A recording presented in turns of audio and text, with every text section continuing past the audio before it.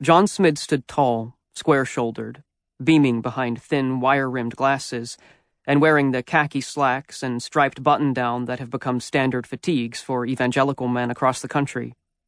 The raised outlines of his undershirt stretched taut beneath his shirt, his graying blonde hair tamed by the size 5 hair clippers common in sports clips throughout the South. The rest of us sat in a semicircle facing him, all dressed according to the program dress code outlined in our 274-page handbooks. Men. Shirts worn at all times, including periods of sleep. T-shirts without sleeves not permitted, whether worn as outer or undergarments, including muscle shirts or other tank tops. Facial hair removed 7 days weekly. Sideburns never below top of ear. Women. Bras worn at all times, exceptions during sleep. Skirts must fall at the knee or below. Tank tops allowed only if worn with a blouse. Legs and underarms shaved at least twice weekly. The first thing you have to do is recognize how you've become dependent on sex, on things that are not from God, Smith said.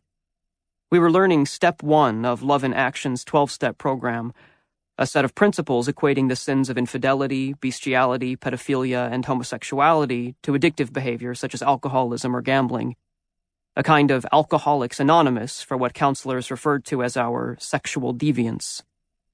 Sitting alone with him just hours before in his office, I had witnessed a different man, a kinder, goofier Smid, a middle-aged class clown willing to resort to any antic to make me smile. He had treated me like a child, and I had relaxed into the role, being 19 at the time. He told me I had come to the right place, that Love in Action would cure me, lift me out of my sin into the light of God's glory. His office seemed bright enough to substantiate his claim, the walls bare save for the occasional framed newspaper clipping or embroidered Bible verse. Outside his window was an empty plot of land, rare around this suburban subdivision, an untended grassy mess peppered with neon dandelions and their thousands of seed heads that would scatter across the highway by the end of the week. We try to blend several models of treatment, Smith had assured me, swiveling in his office chair to face the window.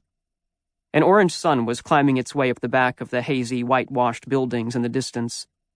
I waited for the sunlight to spill over, but the longer I watched, the longer it seemed to take. I wondered if this was how time was going to work in this place.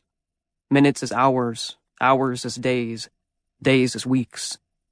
Once you enter the group, you'll be well on your way to recovery, Smith said. The important thing to remember is to keep an open mind.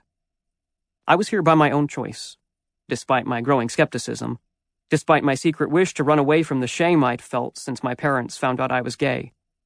I had too much invested in my current life to leave it behind, in my family and in the increasingly blurry God I'd known since I was a toddler. God, I prayed, leaving the office and making my way down the narrow hallway to the main room, the fluorescents ticking in their metal grids. I don't know who you are anymore, but please give me the wisdom to survive this.